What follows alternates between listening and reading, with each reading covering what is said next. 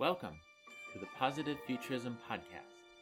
In science fiction, positive futurism is known by another name, solarpunk. The future of our living planet is not the vision for mainstream fiction, nor is it the fact climate activists present. That's not the future. That's what we fear. The facts are not the problem. The facts are the parameters for the solutions. The Positive Futurism Podcast is the place to listen to stories from the actual future, the ones the solutions brought about, and the major mindset shift that got us there. Here, you'll hear short stories and excerpts from audiobooks from the future. We'll also keep you up to date about solarpunk writing contests, art contests, deadlines, and awards. We'll be discussing actual eco-friendly technologies already in place. You've probably heard the term self-fulfilling prophecy. The future is just that. It might be hard to think about the future, so let's start remembering how we got there, right here on the Positive Futurism Podcast. Stories from the future.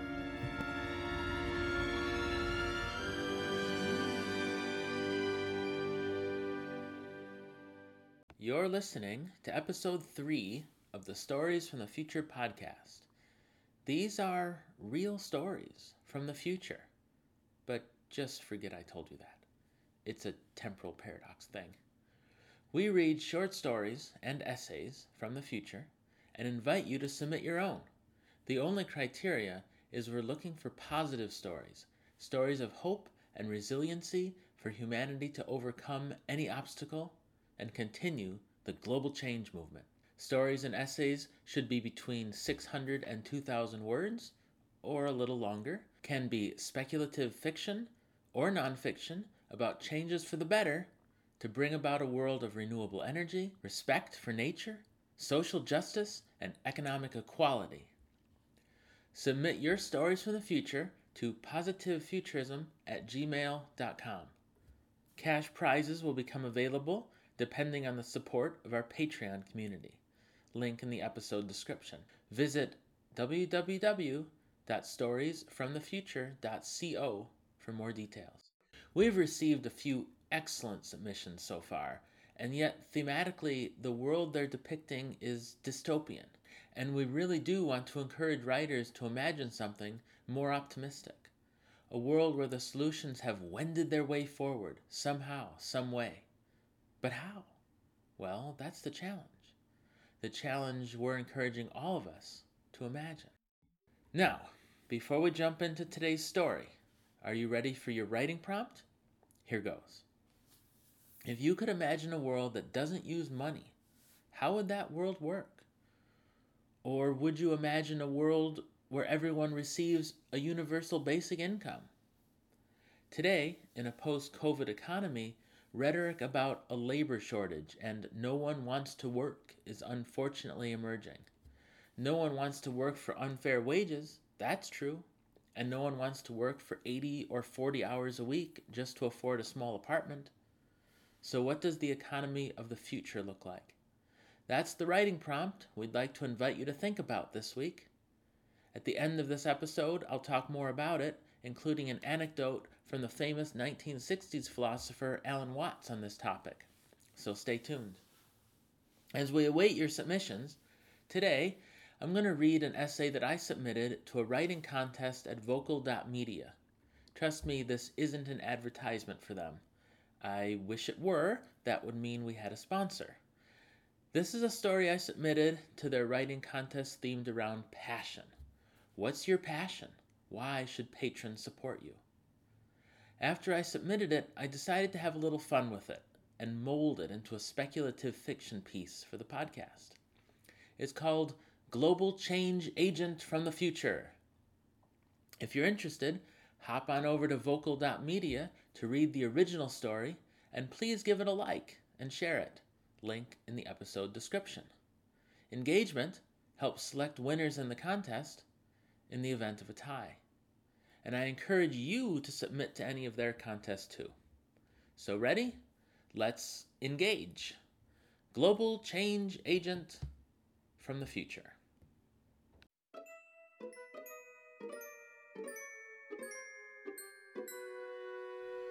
So, What line of work are you in? I am a professional idealist. The woman with a name tag, bordered by a red square resembling a for sale sign, walks away with a humph. I know what she's thinking. Or at least I can take an educated guess. Professional idealist? Might as well say you're a professional hippie. I'm a real estate agent. I work in the real world. I hold back my urge to make a comeback. That's not fair. I'd never call you a used house salesman. But I've learned the hard way that being confrontational isn't the way to convince anyone of anything, let alone that lasting change is a life and death proposition in the 21st century. There's such a thing as being too honest.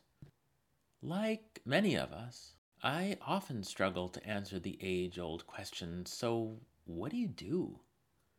In any conventional way. I can't just be a writer. The interconnected world is far more complex than that. Many of us struggle to find a way for all the moving pieces to fit together. It's a constantly evolving target. Content creator, author, podcaster, online platform professional. OPP? No, not really. Besides, wasn't that a pop song in the 90s? Social change agent, influencer, thought leader. No, those are just labels. Let's be honest. Our world and the economy is changing rapidly, almost faster than any of us can keep up with. So let's go all out. Idealist. I can imagine how that conversation might go if I attended a professional networking event at my local Chamber of Commerce. I am a professional idealist, I reassure myself, a wave of self-confidence washing over me. I take 3 long strides across the carpeted hotel conference room, careful to keep my plate of perfectly scrambled eggs and ideally al dente bacon from spilling over. I catch up with the real estate agent just before she slips into her next conversation with an insurance broker. I may not have anything to sell her, but I'm confident I have something to offer. Hear me out, I say. I have an elevator speech. Can I at least tell you that much? She nods somewhat reluctantly. Sure.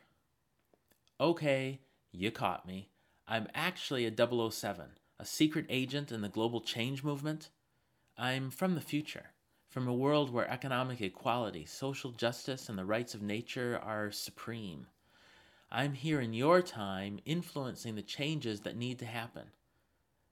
While I'm here, I host a podcast called Stories from the Future, and I'm a public speaker on reversing climate change. If anything, her look of skepticism deepens the wrinkles on her face, worn heavily by years of cynicism, born from living in a culture based on competition.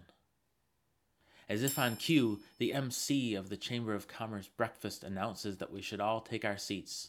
Phew! Saved by the bell. I've never gotten the hang of small talk in this society, and I loathe the religious ritual of making elevator speeches. I can fake it till I make it on good days, but it's draining. I'll be tired for a week after this chamber event. It'll be worth it.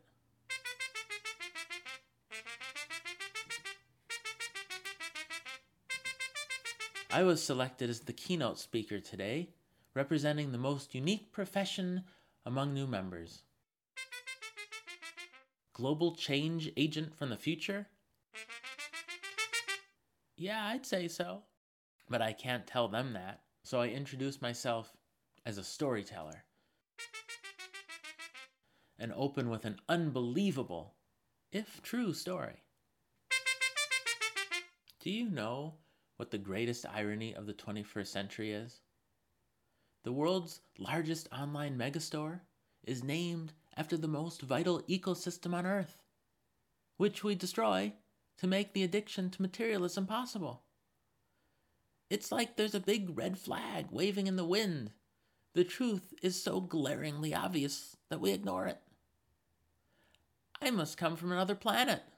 On my planet, let's call it future Earth, the rights of nature reign supreme, and no government or corporation would even consider making a coffee table out of a kapok tree.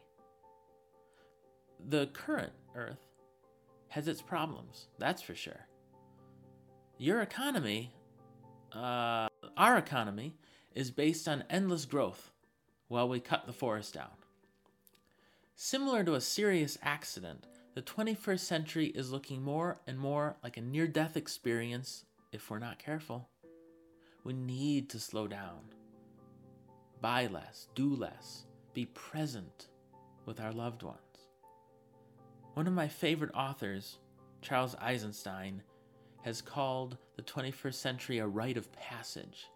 I don't want you to think that I'm talking out of my hat, or that this is mere philosophy. 3 years ago, I had a serious concussion.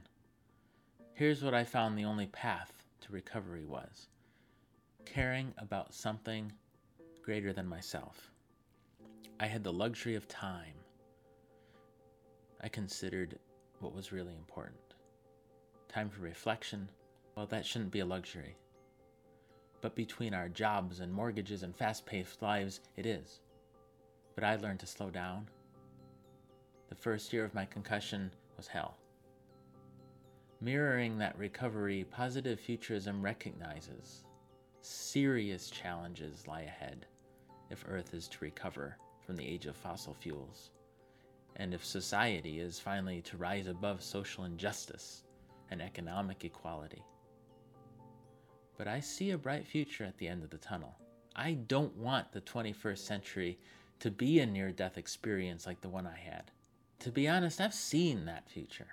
And trust me, it's one we want to avoid. This is a chance for us to realize that a new way of doing things is absolutely necessary. Gandhi used the word ahimsa, which means nonviolence. The symbol for ahimsa is a hand known as the hamsa, which seems like it's right up in your face, saying, "Stop! Talk to the hand." In a world of overconsumption, non-participation in consumerism, a stop sign, can be a revolutionary act. Let's get off the hamster wheel of overconsumption and overproduction. Only non-participation can ultimately save us and get us to the future Earth we really want to live in. So give us some solutions, someone from the audience says.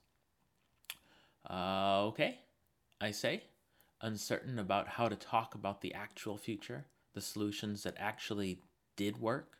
Keep in mind, for me, all of this already happened, but it won't unless secret agents like me can encourage it to. It's one of those temporal paradoxes I'm not supposed to tell you about. Time to break the rules. I step off the raised speaker's platform and begin walking, slowly, between the tables, leaving my notes behind. Consumerism and materialism are addictions, and a 12-step program to help everyone slow down has to come. Summer camps for adults where we focus on healthy relationship skills are something I hope to organize in the future. Next, we need to shed the toxic masculine behaviors that have been holding humanity hostage for thousands of years. More men's work to teach healthy masculinity really helps. Respect for the feminine and respect for Mother Earth. Hey, I'm getting into this. I'm turning into a Walt Disney marionette up here on stage. I'm getting animated. And then there's the crucial need for social justice, compassion, and secular ethics is how the Dalai Lama phrases that. So many of the other global changes, like becoming a carbon-neutral planet and environmental restoration, only take root after an inclusive worldview with less exploitation of people and nature arises. When we realize we're all in this together. It's called metastentialism. It's like existentialism, but bigger. It's the philosophy that defines the 21st century. Eventually, English adopts a whole new set of pronouns, which changes the way we see the world. Ki and kin, first proposed by Robin Wall Kimmerer from the Native American language Anishinaabe, they're gender neutral, singular, plural, and simply mean not separate from other. thinking less in terms of self first and more in terms of our relationship with the community, with nature. This is a huge step because the 21st century taught us to be just hyper individualistic. Do you realize English is one of the only languages to capitalize the pronoun I? This famous linguist Otto Jespersen, 200 years ago, he said that. It's the only personal pronoun that English capitalizes other than the masculine pronoun for God. So if we're equating I with he and excluding the feminine from the divine, is it any wonder there's so much toxic ego in the modern world, especially in America? Do you know why I love telling stories from the future? I ask. It's a clever pun. I'm kind of proud of it. No ego intended. I'm just happy with it. That's the name of the podcast, Stories from the Future. But the secret is they're not just stories. They're actually from the future. Just forget I told you that. It's a temporal paradox thing. I love telling stories from the future because nothing happens without us first getting inspired to take action. What future do you want? The dystopian one you fear or one you want to look forward to? The future is the definition of a self-fulfilling prophecy. Shameless plug, the Stories from the Future podcast is your engraved invitation to imagine and submit your stories from the future to be read on the air and published and affect the future. So, if you have to lay it all on the line, what visions of the future do you want to see come true? The global change movement has begun. Tag, we're it. And if this were a TED Talk, the iconic ripple fills the screen and the sound effect of a new idea dripping like water rises over the sound of applause. You know, thinking about a future economy where things like economic equality, social justice, renewable energy, and the rights of nature are highly valued, I'm reminded we're going through a very similar cycle that the world went through in the Renaissance, a total societal shift in values.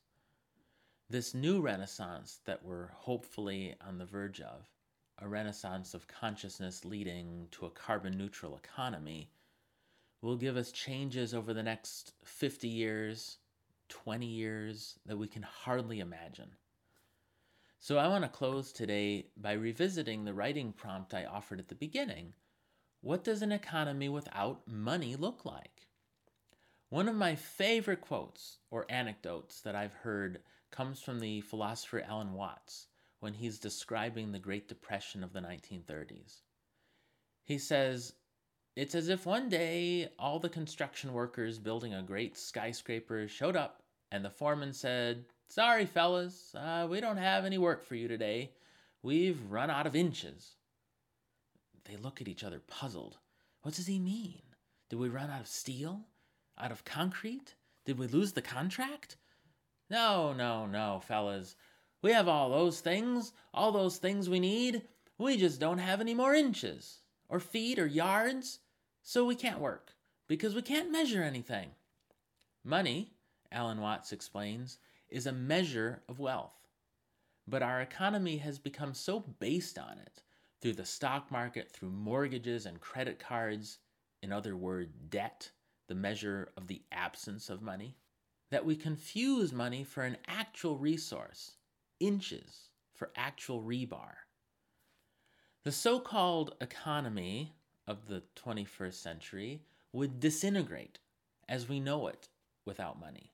But labor, work hours, material would all exist even if money didn't. In fact, the exchange of these items might go more smoothly. Think about that. How would civilization build, create, thrive, live healthy, happy lives if we were no longer wage slaves? I invite you to think about it deeply. Try to imagine a world where things work without money. Can you? I kind of can, or at least I can start to, but it's like peeking out a window with the shades barely drawn. So what can you imagine? Submit your short stories and essays from the future to positivefuturism@gmail.com. Deadlines are rolling and ongoing. Thank you for listening to the Stories from the Future podcast. These are real stories from the future. Just forget I told you that.